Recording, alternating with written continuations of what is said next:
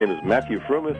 I do a lot of radio listening. I deliver newspapers in the middle of the night. The BBC is my friend. What makes the BBC unique is that it treats the entire world as equal. So in other words, what's going on in Mali is no less important than what's going on in Massachusetts.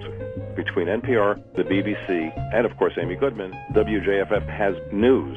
It's very difficult to really get unfiltered news feeds. We have it of WJFF. The local programming is unique. The people take it extremely seriously. I love Wagon Load of Monkeys, Hillbilly Heaven, the various talk shows. You know, there's so many shows we do listen to, and Kusar Grace's show, The Music Emporium, it is extraordinary. He finds music that nobody else plays, and it's just an incredible amount of diversity in his music background. Now that it's on an hour that I can listen to, I never miss it. What makes WJFF unique is that there is literally something for everybody out there. And if there's a music show that I don't like, I know it's serving some demographic that loves it. When I like everything on the station, then the station is not for me. And I think that's really what makes it unique. My name is Matthew Frumis, and that's what WJFF means to me. Let us know what it means to you.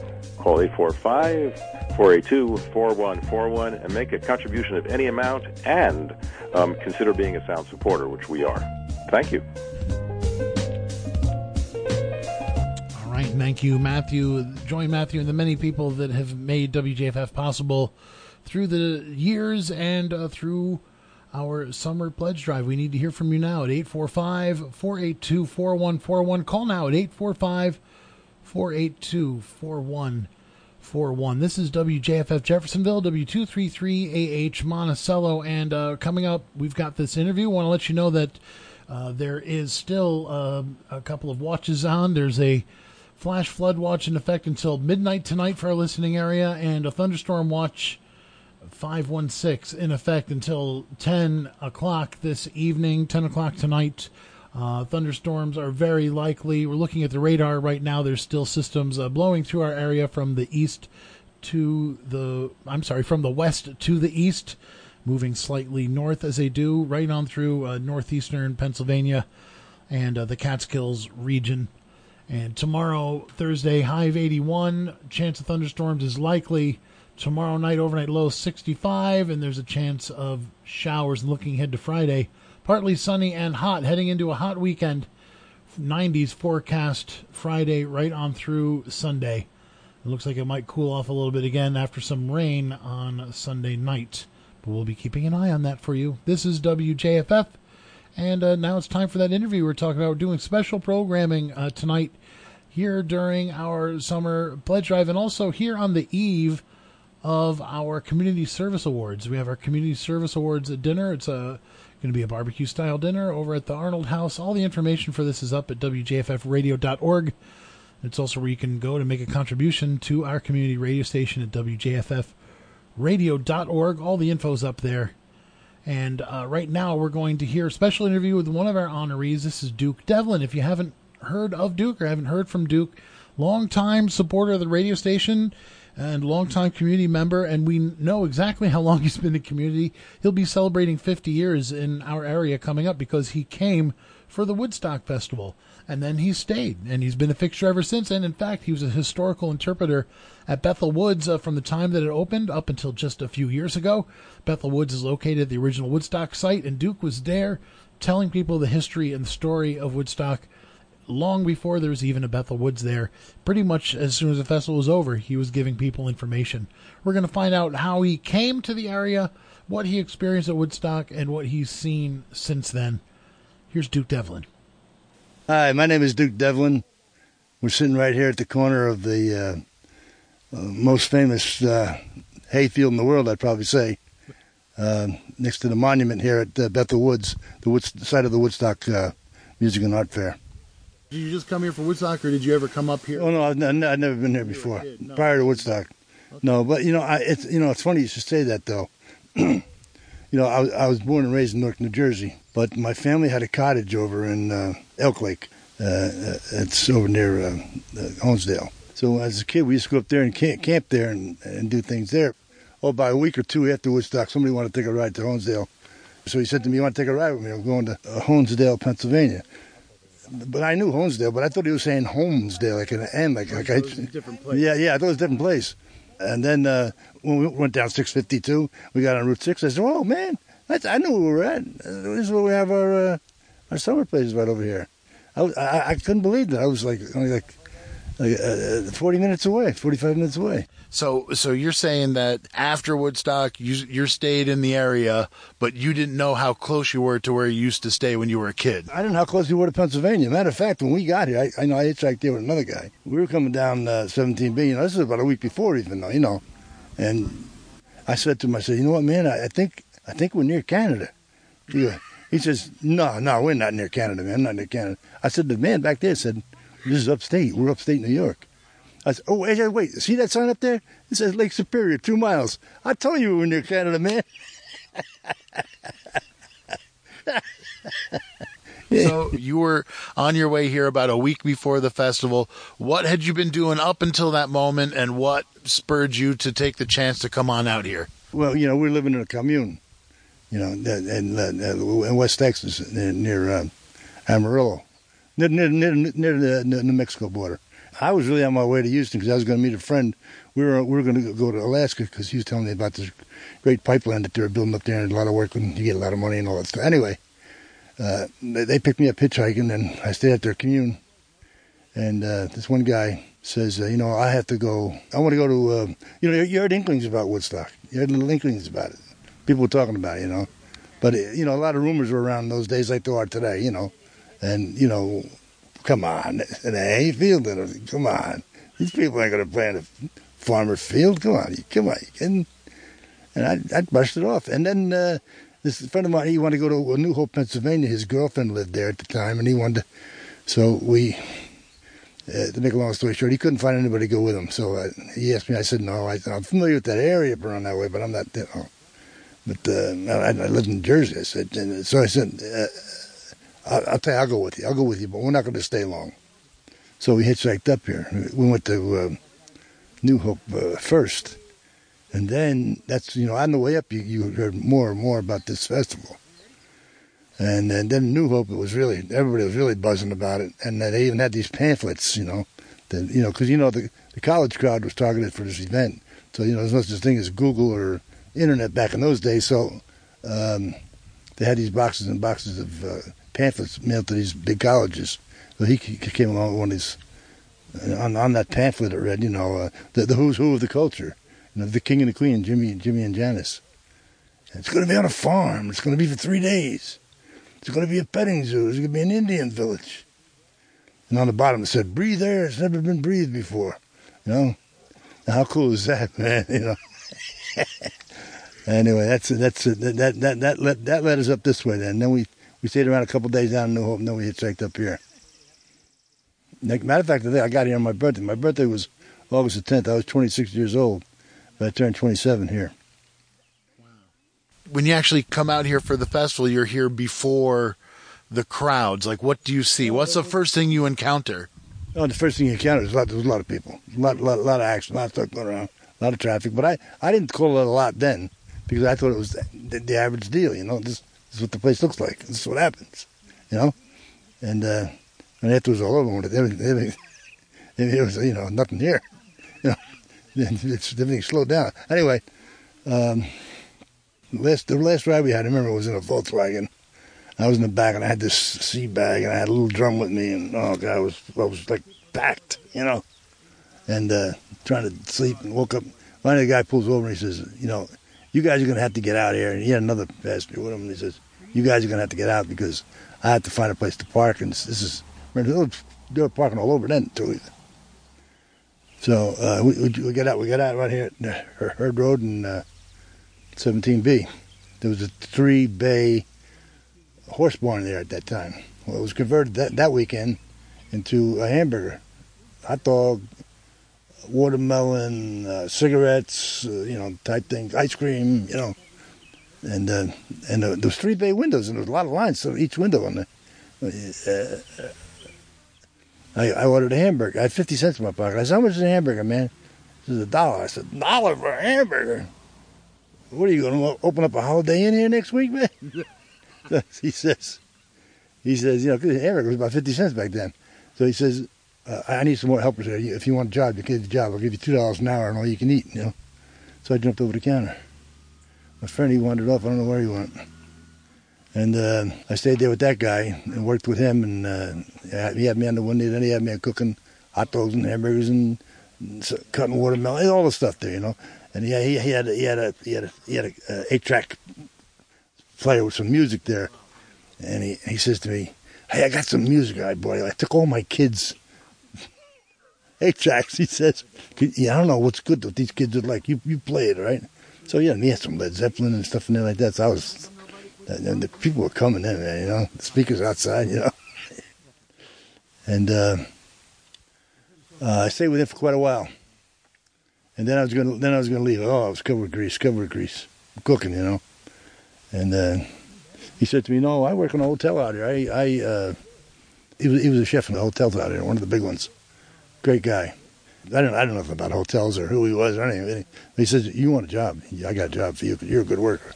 I said, "I don't want no job." I said, "I'm gonna quit now." He said, "Oh no, please don't quit." He said, "I need you yet. Stick it out for a couple more hours and I'll give you a bonus." I said, "Okay." And I stayed all night. And the next morning, when I quit, he told me I can go in the back down there. He had like places to lay down. You want to rest before you go lay down. So I did. I slept for a few hours there. Turned out he owed me like $50, and he gave me an extra $50.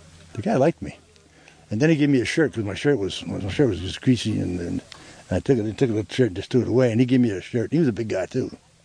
He gave me a shirt that was a football shirt, said number 77, because people were calling me that. "Hey, 77, how you doing, man?" You know, so that was that, and then you know after that was over, then we mingled down here and mingled all around. Then we just moved around talking to different people. You know, people setting up tents and camping and playing music. Well, you know, it was no big deal. It was a festival. You know, you didn't know what it was going to be. You didn't know what was going to happen. You know, and nobody knew where the hell it was anyway. Everybody's saying, you know, like one of these days, that way. You know, everybody's going in different directions. But it was down Herd Road. Matter of fact, my friend and I, we got day after that, we got separated out there by Herd Road, and I haven't seen him since. I thought about that. I've been telling that story for years, but one day I was laying in bed and I said, "Geez, I did run into him again. I remember now. I was walking down 17B during the week there just before the show, because there was a liquor store down there to buy some wine. The Bally High wine was a big hit in those days, and Boone's Foreign Apple wine, and so I liked the Bally High. And I was on my way down there. I was on my way back, and I had these jugs with me, you know, a bag, and I hear somebody yelling, "Hey, Duke, hey, Duke, Duke, Duke." You know, people all over the place, and I'm looking around like that. He comes running out of the cemetery up there in 17B. He comes running out of there, and people camping all back in there. "Hey, man, I ran into some friends of mine. Come on down here with us," like that. I said, no, I got some friends I met up here. I said, "I'll see you later on, man." Whoever thought it was going to blow up to that big, you know. I never saw him again. Wow. So the guy you came all the way out here from Texas with, apart from seeing him when he's camping in the cemetery, you never saw him again after that, 50 years later. You know, I thought with all the media attention over the years, you know, that, you know, he might have spotted me or heard me or something, and nothing, nobody ever got in touch with me.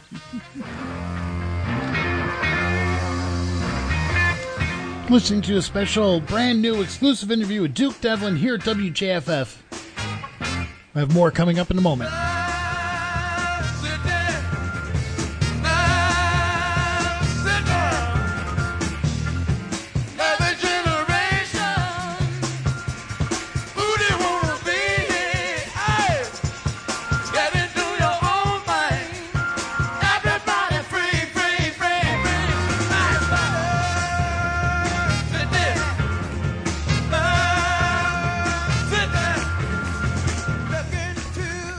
Sly and the Family Stone, as they were recorded almost 50 years ago, just up the road in Bethel, New York, in a former farm owned by Max Yasgur. 845-482-4141 is the number to call.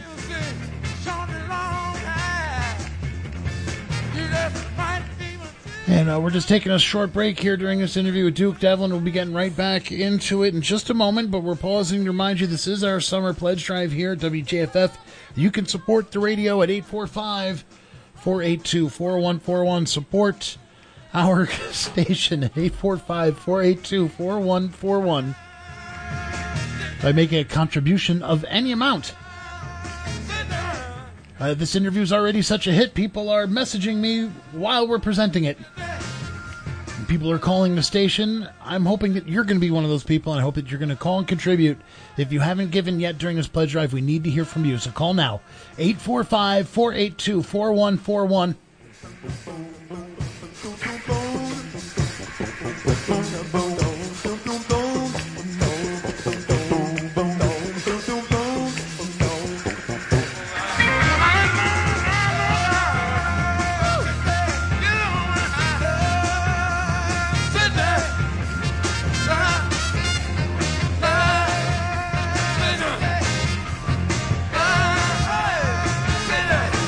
Okay, just a quick reminder, of course, one of the reasons that we're talking to Duke, not just because the 50th anniversary of Woodstock's coming up, because also we're honoring him at the Community Service Awards barbecue dinner and extravaganza happening this Saturday.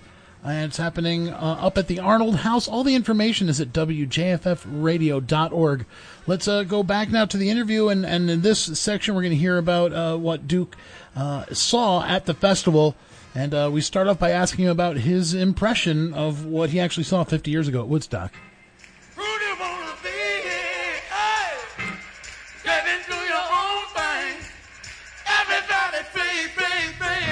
My impression, you got to remember, I was way up there in the stratosphere, man. You know, I mean, you know, so my impression was, I was smoking flowers, chasing pretty girls around, you know.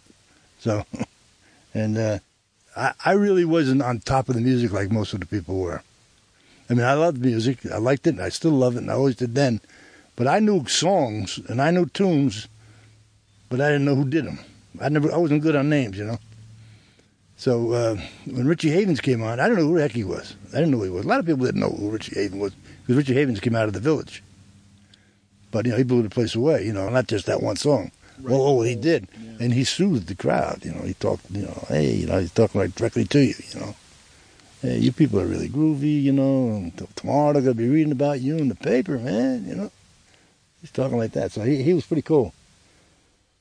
And then, you know, things went on, and then you had hung around the vendors up there, walked around up there, and I come up from the side. I was never in front of the stage guy, you know what I mean? That wasn't my gig. It isn't today either, you know.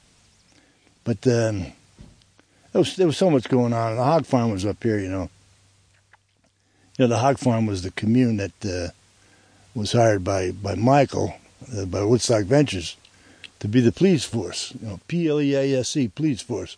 And they knew that most of these kids that were coming here were going to be urban kids, you know, from the big cities, New York, New Jersey, Philadelphia, what have you. And a lot of these kids never slept under the stars in their lives.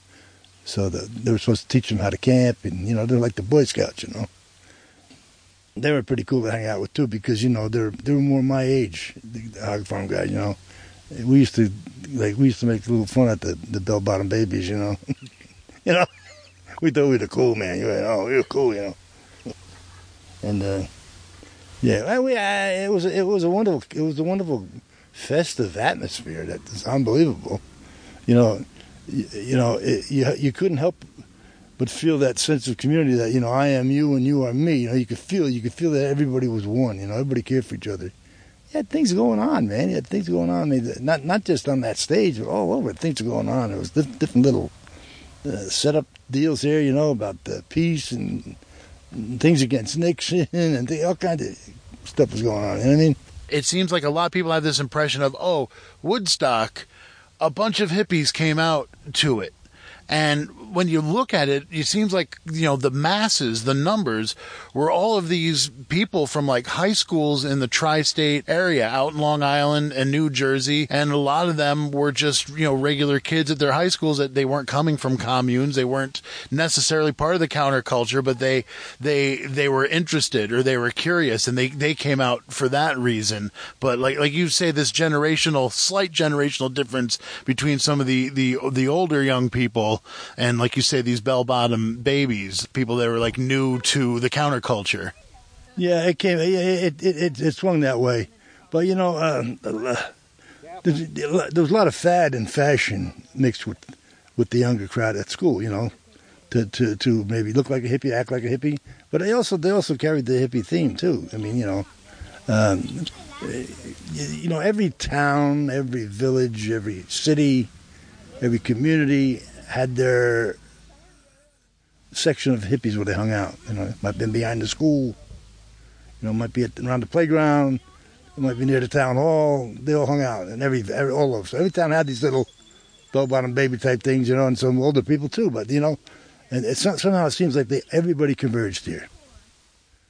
You know, everybody came here, and the world was looking now. We didn't realize it, but the world was looking at us. We didn't realize it. You know, they wanted to see if we practiced what we preached. They want to see it. They want to see this thing's going to go down wrong. You know, everything else went down wrong around it, but everything else went right. So it worked. But it took everybody. It took everybody together. You know, and then a lot of people think that everybody was on drugs. Everybody took drugs. You know, all right. There's a lot of people on drugs. There's definitely no. You can't deny that. And probably a lot of kids were introduced to it for the first time here too. But there are those that refuse it, wouldn't take it. I mean, you know, they're here for the music and have a good time too. You know, but it doesn't make one better than the other. But I mean, the whole thing worked together, all pulled together. You know, if you look at Woodstock, so many ways, you know, it can be looked at as a colossal failure. What was intended to happen did not happen. You know, like what I mean by that is there was far too many people. The weather conditions weren't the best. Sanitary conditions were horrendous. You know, the sound system kept breaking down. You had the third largest helicopter fleet on the East Coast of the United States flying in and out of here. How they got that album together without hearing all that choppity chops that were going on? It's amazing. And they had some technology to figure that one out. But you know, it's things like that. You know, and then they throw a handful of drugs out there and stuff. You know, in the mud and all that. Everything went wrong, but everything went right. So why? And you were saying like the world's watching, and there's so many things that went wrong before it and went wrong after it. And we're talking about in terms of there being actual violence or something happening, but here it worked out right. Why do you think that is? Why do I think it is? Because something special took place here. That's why. This is a very special place. I mean, everybody got together and we all had the same feelings. You know, if anything started to erupt anywhere or an argument started, people jumped right on it. Hey, man. No hassling here, no hassling. It's cool. It's cool now. Make up here. Shake hands, you know. So any fires that were started, they were put out immediately, and there wasn't that many. And but something took place here. I mean, you can still feel the vibe here. You know. Later on, as you know, I went to work for Bethel Woods as a site interpreter, and I did the artist tours. And I had David Crosby in a golf cart, and I drove him down to the stage area down there. We turned the cart around where it was facing up the hill, and I said, David, this is what it looks like, what you saw in '69, but without people. Yeah. And he's looking at him. He goes, you know what, Duke? The vibe is still here. So you know, there was a vibe here, and I agree. I agree with David. The vibe is still here, man.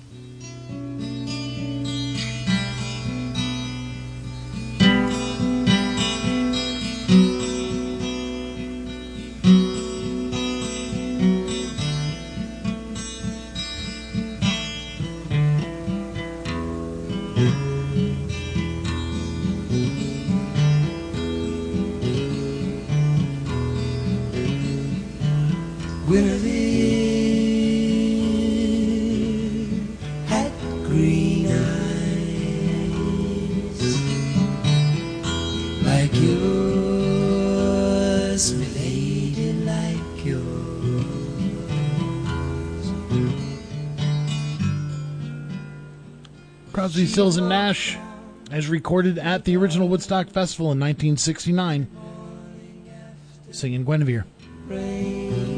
This is WJFF. We're in the middle of an interview with Duke Devlin, and we've still got 3 more sections to this interview, but we have to pause right now to ask you for your support because it's still Summer Pledge Drive 2019 year, and we want to thank Anonymous for checking in, saying that they love the broadcast. They're loving the interview with Duke. So thank you so much for calling in your contribution.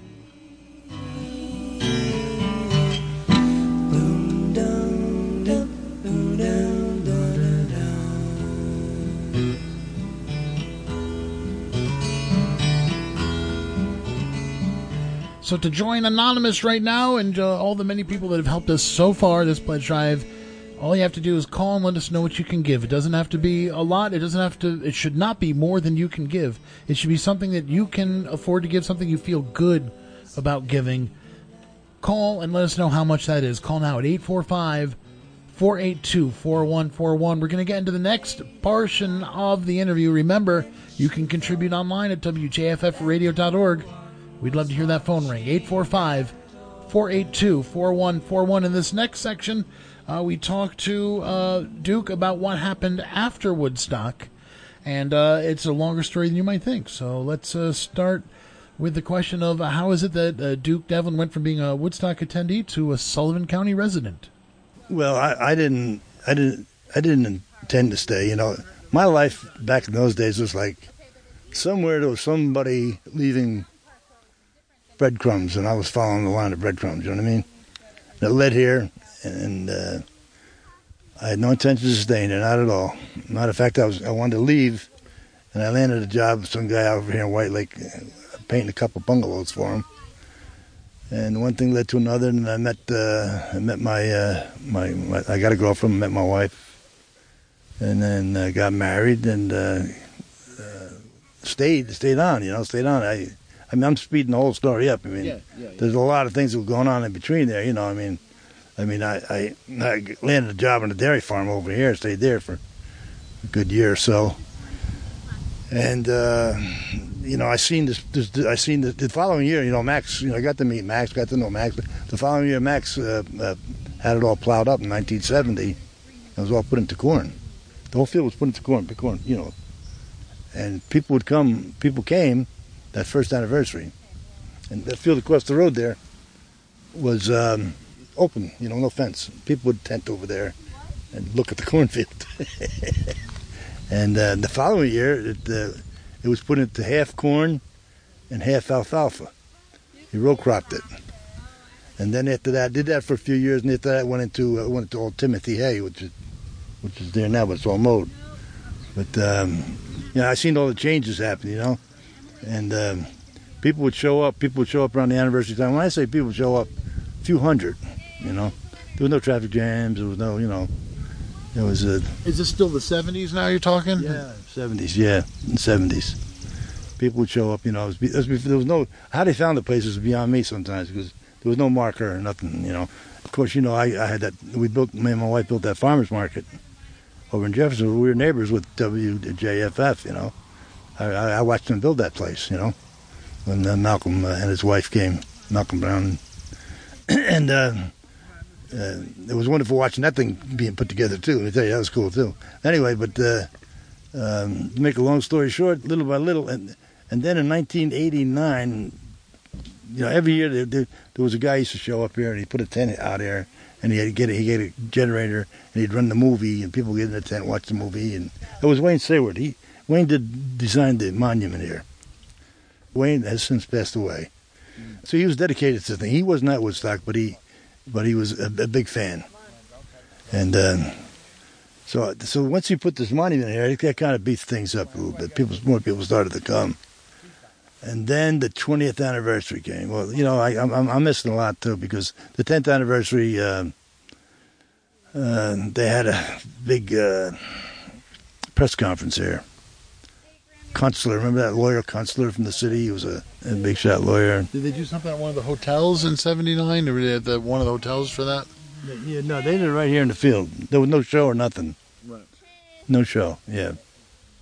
Okay, just put, so we'll get to the 20th in a second, because that's like an era that I remember more clearly. But this is interesting to me to hear you say that people were coming even the year after. I figure after it happened in the 70s, you know, people didn't really care. People weren't really, you know, looking for anything here, and that really didn't start happening till the 80s. But you're saying there were some remembrances going on. There were some people that were looking for it.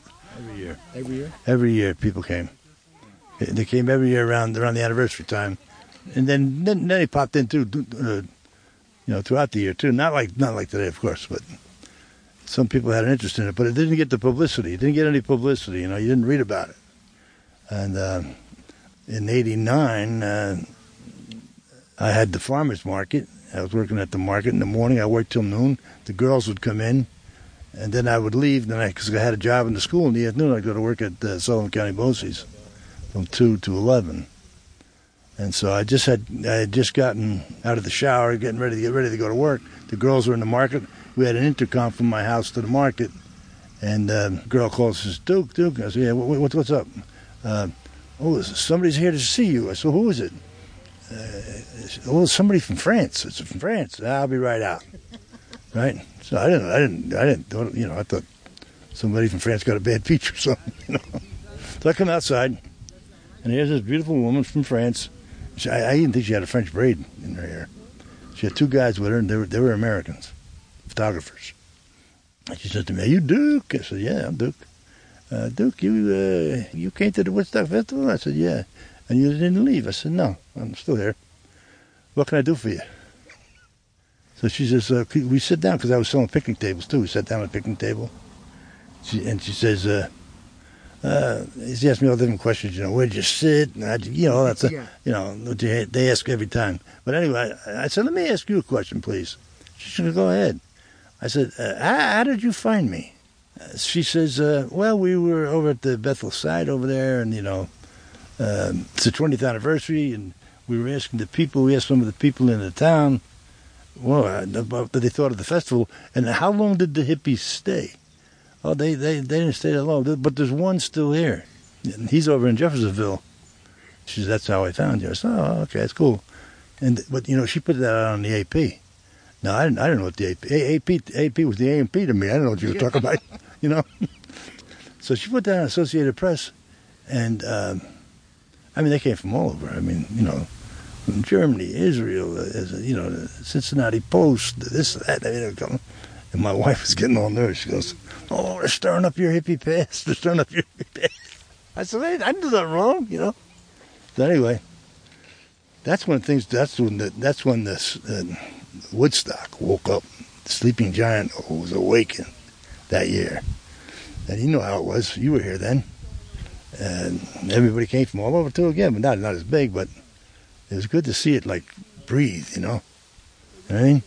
Starting in the late 80s, the 20-year nostalgia kicks in, and people are coming out and they're looking. People are having gatherings, but they're not supposed to, and the owners don't want them. The people are over here. There was, all this interest, but nothing sanctioned. There was no Bethel Woods. There was no one central thing. There was this nebulous Woodstock nation of just enthusiasts, you could say. Those days, that's when people came here. They drove it out in the field, set up their tent. We built the stage down below, and people came in with generators and people who knew how to string wire and do microphones and stuff like you guys do here. They got it to working, and it really worked out good. And it was a success. We made it a point, and making announcements. Don't everybody pick up after yourself now. We want this place to stay nice, we don't want to tarnish this thing. And they did. Everybody did. Everybody showed up. But then it started to get a little bit out of hand. Started getting too packed, and then some of these heavy drug dealers started coming in, infiltrating it, and that was scary. And so then they tried to shut it down. They tried to shut it down in the following years with they spread chicken manure over it. When I say they spread chicken manure, they had dump truck after dump truck after liquid, oozing. You can drive down this road with your windows closed, man. And you were gagging, So it was sad to see that happen, but it was still an interest, though. People still came.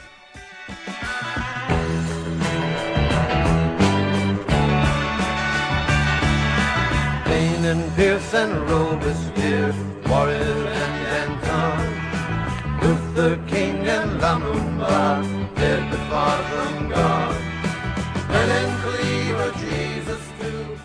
Paul Paul Kantner and Grace Slick, formerly of the Jefferson Airplane, along with David Freiberg, singing Jack Traylor's song is Flowers of the Night. Coming out of the third portion of the interview with Duke Devlin.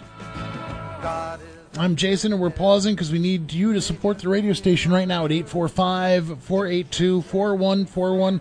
We're learning all sorts of things tonight. Brad Mann is here. Brad, did you know that they spread that 1 year, the owners of the original Woodstock site spread chicken manure on it to keep celebratory people from coming and hanging out on it? This is before there was a Bethel Woods. This is in the early 90s, and they wanted so much to keep people up, they spread lots of manure there. That's How'd they do? We heard. Did it work? You could barely hear Duke on the fade out there, but he said people still came. But they found other fields to hang out in. It's called Hector's. Now there's Hector's, there's Roy and Gerald's. We're going to try to tell some more of the story because this is what people have forgotten, that there was this lawless days of no king between when Woodstock happened and when Bethel Woods opened. The Wild East, if you will. Yeah. So we're trying to tell some more of that story as we approach the 50th anniversary here at WJFF, and Duke's helping us out in a big way tonight. Anyway, I'm Jason. Brad's here. We're asking you to support us at 845-482-4141. We got a couple more portions of this interview that we need to get to soon, but we do need you to call as well. And I just wanted to bring Brad in to kind of draw a contrast. We're talking about stuff and music and culture happened 50 years ago, right now that we're featuring with Duke, and then you're going to come on next at the top of the hour, and you're going to feature music. How many years ago did this music come out? 1 week ago. 1 week ago. Less than a week ago. My entire show, everything that you hear on the show is 1 week old. And that's the way we do it here. And everything we've been listening to today is 50 years old. So that breadth of available knowledge that WJFF brings to its listeners really is impressive. If you think that's important too, please help support us. You can. 845-482-4141 is the number to continue to support your community radio station here in the Catskills, Northeast Pennsylvania, and all of its wonderful programming spanning half a century of music. 845-482-4141 is the number to call and show your support. Do that now. Let us know that you're here. Contribute whatever you can. We've already heard from Anonymous during this special broadcast. Remember, you can pledge online at WJFFradio.org. It's also where you can get information about our special community service awards that's happening, where we're honoring Patricia Adams and Duke Devlin. So that's why we're talking to Duke tonight. WJFFradio.org or 845-482-4141. Let's get back into the interview here. And in this next section, what do we have? Duke talking about how he goes from being a guide at the Woodstock site unofficially to it happening officially as part of Bethel Woods. That's the next part of the story that we're hearing right now.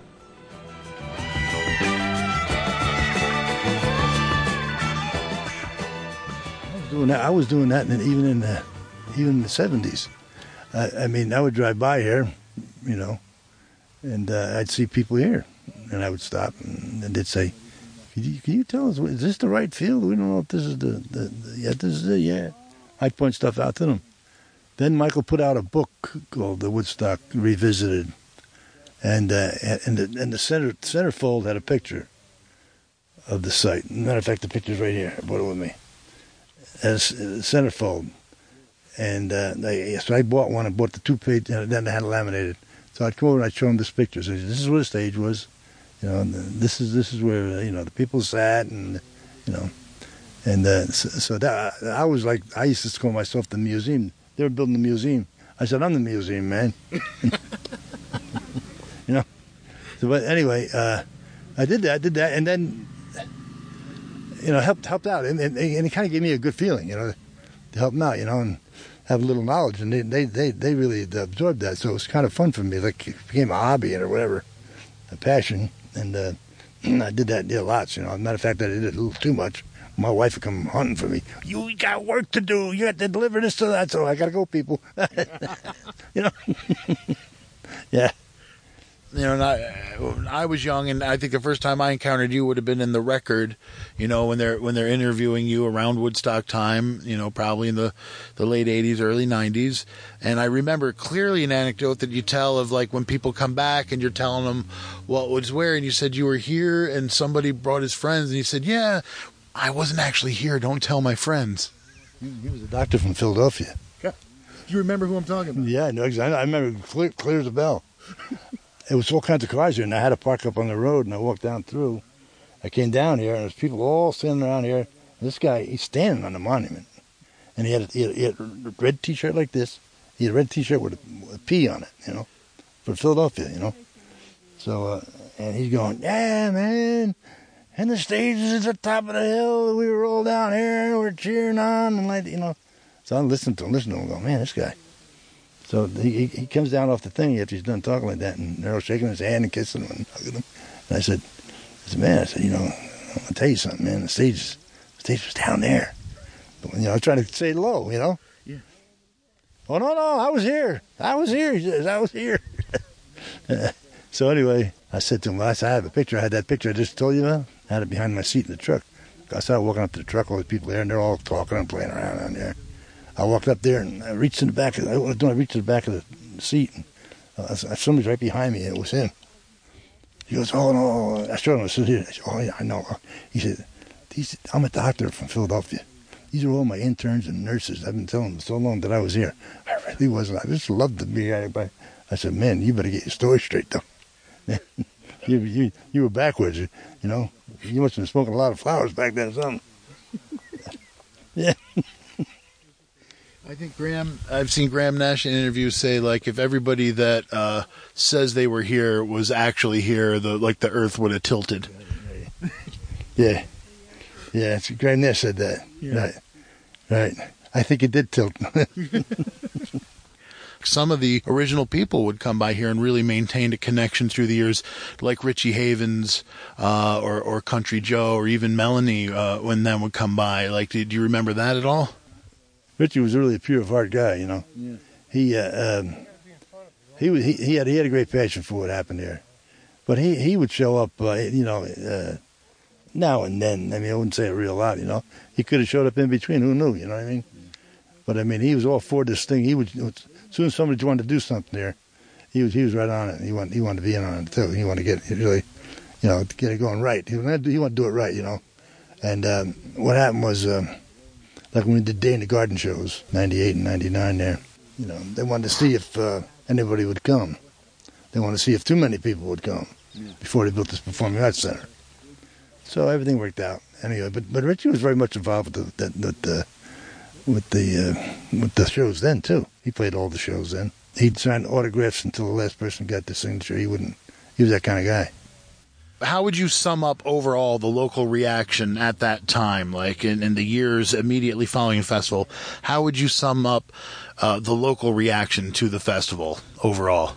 You have to think of the local people before the festival came. They thought that a bunch of lawless people were coming to invade their land. They never saw a purple feather in their life.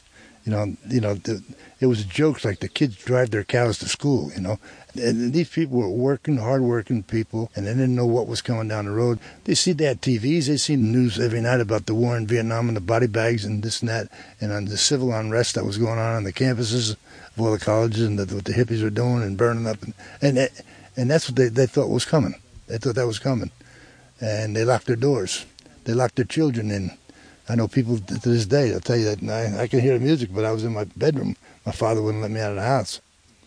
But after it was all over, you hear them talking like, I never heard so many people say, thank you, you're welcome, may I, this, that. And they're all just wonderful, wonderful. And a lot of people mellowed. But a lot of people, too, were also, sadly enough, they took it out on Max Yasgur. Because, Max had a big operation. He bottled and processed his own milk. He did the home deliveries and the school deliveries in hotels like that. And he lost school contracts and different things, too, with some of the hotels as a result, which was sad. Because they blamed him for bringing it here.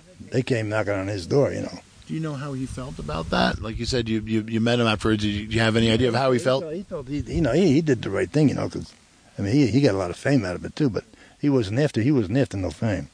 They had the bumper stickers, Yasgur for president that year. And Max, the way he said it, even Sam used to say it. His son, my father always said that, these kids have a right to gather here. Whether they dress different than we do, whether their hairstyle is different than ours, or whether their skin's a different color, whatever. They have a right to be here. Those kids who are fighting in Vietnam are fighting so these kids can have that right. That's how Max felt. Max felt that way. That was Max. You know, all the things you guys used to do in terms of like, you know, the drugs and things like that, and some people didn't make it out of the 60s. You know, they succumbed to drugs or alcohol, and then other people have like survived. Is there anything you want to say about the legacy of that, and what does it mean to, you know, have survived that and grown from that? Well, you know, I speak when I you know, I'm retired now 3 years from here, but I used to have to speak to school groups. You know, high schools would get buses come here all year long in the tri-state area. When you talk about Woodstock, you know, you always get these kids, when you open up for question and answer, "Hey, man, did you take drugs?" You can't lie to these kids. Right. I can't anyway. I can't lie to them. You can't soft soap it, you know, you can't sweeten it. I say, yeah, I took my clothes off, too. The kids will laugh, you know. But let me tell you something about drugs, man. You know, Jimmy and Janis, the king and the queen of the culture, who we all idolized, were young, talented people, were dead 1 year later as a result of an overdose of drugs. I thought it was a wake-up call to a lot of us. Those who didn't heed that call are not with us today. So that's the message that I prevailed to the students, and that's true. It's what it is, man. You know, I had a bout myself with the alcohol and drugs. I'm in recovery, and I got another shot at life. You know, I'm lucky, man. Helpless, helpless, helpless.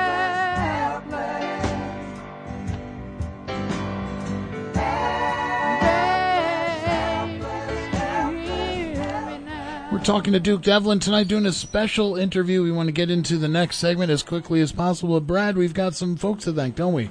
Yes, we do. All right. We've got Leona and Steve. Leona and Steve. Checking in. And of Steve course, was at Woodstock, so this great.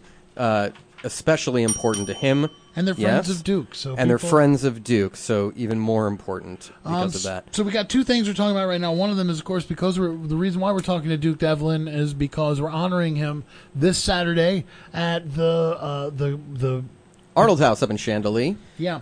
Community Service Awards of WJFF. He's getting one of them. Patricia Adams is getting the other. There's still tickets available for that. You can get them online at WJFFradio.org. And if you're not going to be going to that, or if you'd rather, you can just support us right now during this program by giving us a call here and making a contribution of any amount. 845-482-4141 is the number. How much are tickets for that event, Jason? I think it's a $100 event, and there's going to be live music. Speaking of Woodstock, we got Rob Tellefson is going to be performing there, doing the music of Richie Havens, most likely, as well as some other stuff. And going to have I heard there was going to be pies and bonfires at the end. I don't know how much of this we can give away, but there's multiple facets to this. And again, it's for a good cause. It's for WJFF and for honoring the good work of Duke Devlin and Patricia Adams, respectively, voices for the Catskills. So many ways that you can support WJFF. 845-482-4141 is the way to do it right now, though.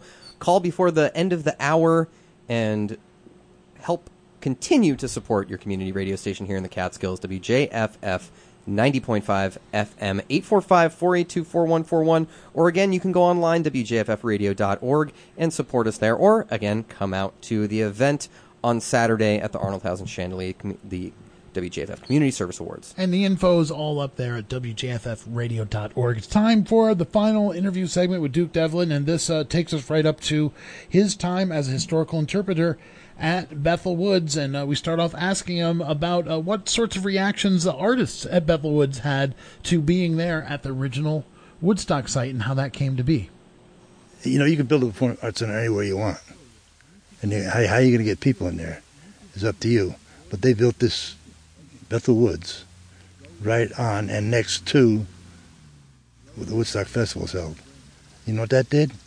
That gave it juice, man. That gave it juice. It automatically, as soon as they opened the door, people wanted to buy tickets. And so it opened up with the New York Philharmonic. And then The first really big show that we're going to have here was this guy called Brad Paisley, country singer, you know. Yeah. Even though I like country music, I never really liked the modern country that much. But so I was down here. They came down here to me the day before. I was, you know, doing my gig over here with the visitors. And they said, Duke, we're bringing Brad Paisley tomorrow. He's coming in tomorrow to play. We'd like to bring him down here to meet you and have some pictures taken. I said, oh, fine. I said, who's Brad Paisley? They told, oh, yeah, he's big, you know. They started naming songs like that. Anyway, that night when I went home, I looked it up, you know, found a whole bunch of stuff about him. Next day, they bought him, and his wife was with him, too. And, you know, she's pretty famous, too. She's an actress. And he said, Duke, why didn't introduce you here to Brad Paisley? I said, man, you're a singing son of a man. You're really good. I like you. We were over here, we took a bunch of pictures and stuff, and we got to be pretty good friends. We were laughing and joking, and I told them about the whole place, showed them everything, you know. And they took them back down. So when my gig was done here, you know, I had all access pass, so I went backstage to see what was going on. I go backstage, and Bruce Weinstein was the chief executive officer back then. And I'm outside talking to him and a couple of other big shots there. And Brad gets off his bus. He comes walking over and says, hey, Duke, could you do me a favor? I said, yeah, Brad, what do you want? He said, you know, like, would you take my mother-in-law, my father-in-law, my sister-in-law, and her husband out on a tour like you did me? That was fantastic, he says. I said, oh, yeah. I turned to the guys. I said, I'll need a van. Get Duke a van. Right? So they got me the big van and took him around, showed him around, let him go. So I went back. Bruce says, we got to talk. We have to have something going on. So during the week we had this meeting. You know, here's what we planned. We're going to offer these artists that perform here a tour of the Woodstock site. They seem to be interested. And Duke, you'll do that one. Yeah, see, I'll do it. So they gave me an 8-seater golf cart, and of course I couldn't fit behind the wheel, so they had to give me a pretty little girl to drive it for me. So anyway, that's how that started. And then we started doing them all. And what amazed me is how the artists were enthused and excited to be here. Yeah. Just like these people who are here, you know. Even those who were here, they forgot what was, you know. And they really liked it, you know. I mean, I had to conduct a New York Philharmonic. Duke, is this where all the people were, you know?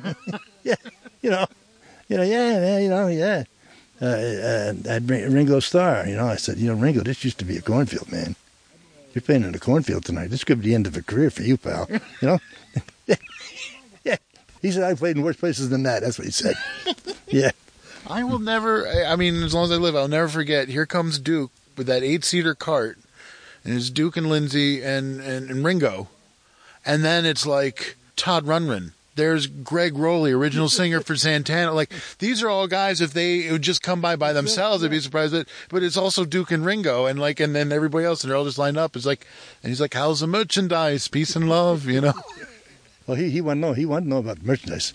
He has to be taken over there. You think you're a cool customer, and then you run into a Beatle, and you kind of lose your marbles for 3 hours. Yeah, right. You run into a Beatle on the Woodstock side. Going back 30 years ago now with that French reporter, right? Like, since then, and I would assume even up to this year, you've got people that want to interview you from around the country and around the world. There's people that come here from around the world. What do they take away from this? And what do you think they're coming with? Why are they coming? And what have they encountered? And you know, is that true? Have you met people from around the world that are looking to see what happened here? I've been doing interviews for the last couple of weeks. You know, I've been doing here and there, but now they're starting to build up more and more. But, you know, they're back because, you know, it's history. They'll never strike from the books. It took place here 50 years ago. So now that they want to talk about it and what different changes have been made, and, you know, and they have to get these newsreels and things done now so that they can air them when they get back to their country a week or two or the week of that celebration we're having here, which is going to be really cool, you know. Why do you think they even care? Anyway, that's what a question that is. Why do they care? Well, it's 2019, you know. It's 50 years later. We should be like having flying cars and stuff, and here people are still looking at this cornfield. I know, but it's the magic of the place, you know. Like I say, it's history. It'll never strike from the book. Something very special took place here. It happened, you know. That's it. I mean, they're still coming. They're still coming day after day. You hear the car doors closing already. There's more. I seen them come here in the middle of the winter, brush the snow off, take a picture. But now it's the 50th anniversary. It's almost like it's like, you know, people want to celebrate this 50th anniversary like a do-over, man. Let's do it again, you know, type of feeling everybody's having. But that's not going to happen. Not going to happen. You're going to get the people. But now things are organized. You got traffic plans. You get this kind of plan, that kind of plan. So things will really work out, you know. It's been 50 years. If you want to send a message to the people that are still in this area 50 years from now, like, what is it that you want people to take away from all this? I guess, you know, take a little piece of the spirit with you, you know. You can carry it around in your pocket, you know. It's good to have it. It's good to have a little peace and love with you, you know what I mean? Peace and love sounds sometimes corny, but it's still peace and love, man, you know. It's still what we thrive for, you know, all of us, you know. And, you know, Woodstock opened the door to many things here. You know, it turned this community, which is an agricultural community, and still is, to, a destination. And other things popped up. How about WJFF, you know? I mean, what an asset that is. I mean, that's to me, that's like a Woodstock offspring. You know what I'm saying? I mean, it's entertainment, it's music, and it's communication, and it's peace, and it's love. That station, you know. And by the way, I used to be on the board of directors over there too at one time too. I brag about that too, man, and I have every right to, you know. Yeah. And you guys are doing a good job, and I'll tell you, it's going to be interesting to watch the whole thing because you're the radio station right in the backyard here, man. Right here. Well, Duke, thank you so much for talking to us, and thank you for everything that you've done, you know, over the years for the community and for the community, not just here in Sullivan County, but the community from around the world that keeps connecting with this place here in Sullivan County. All right. Thank you so much. I'm looking forward to Saturday night.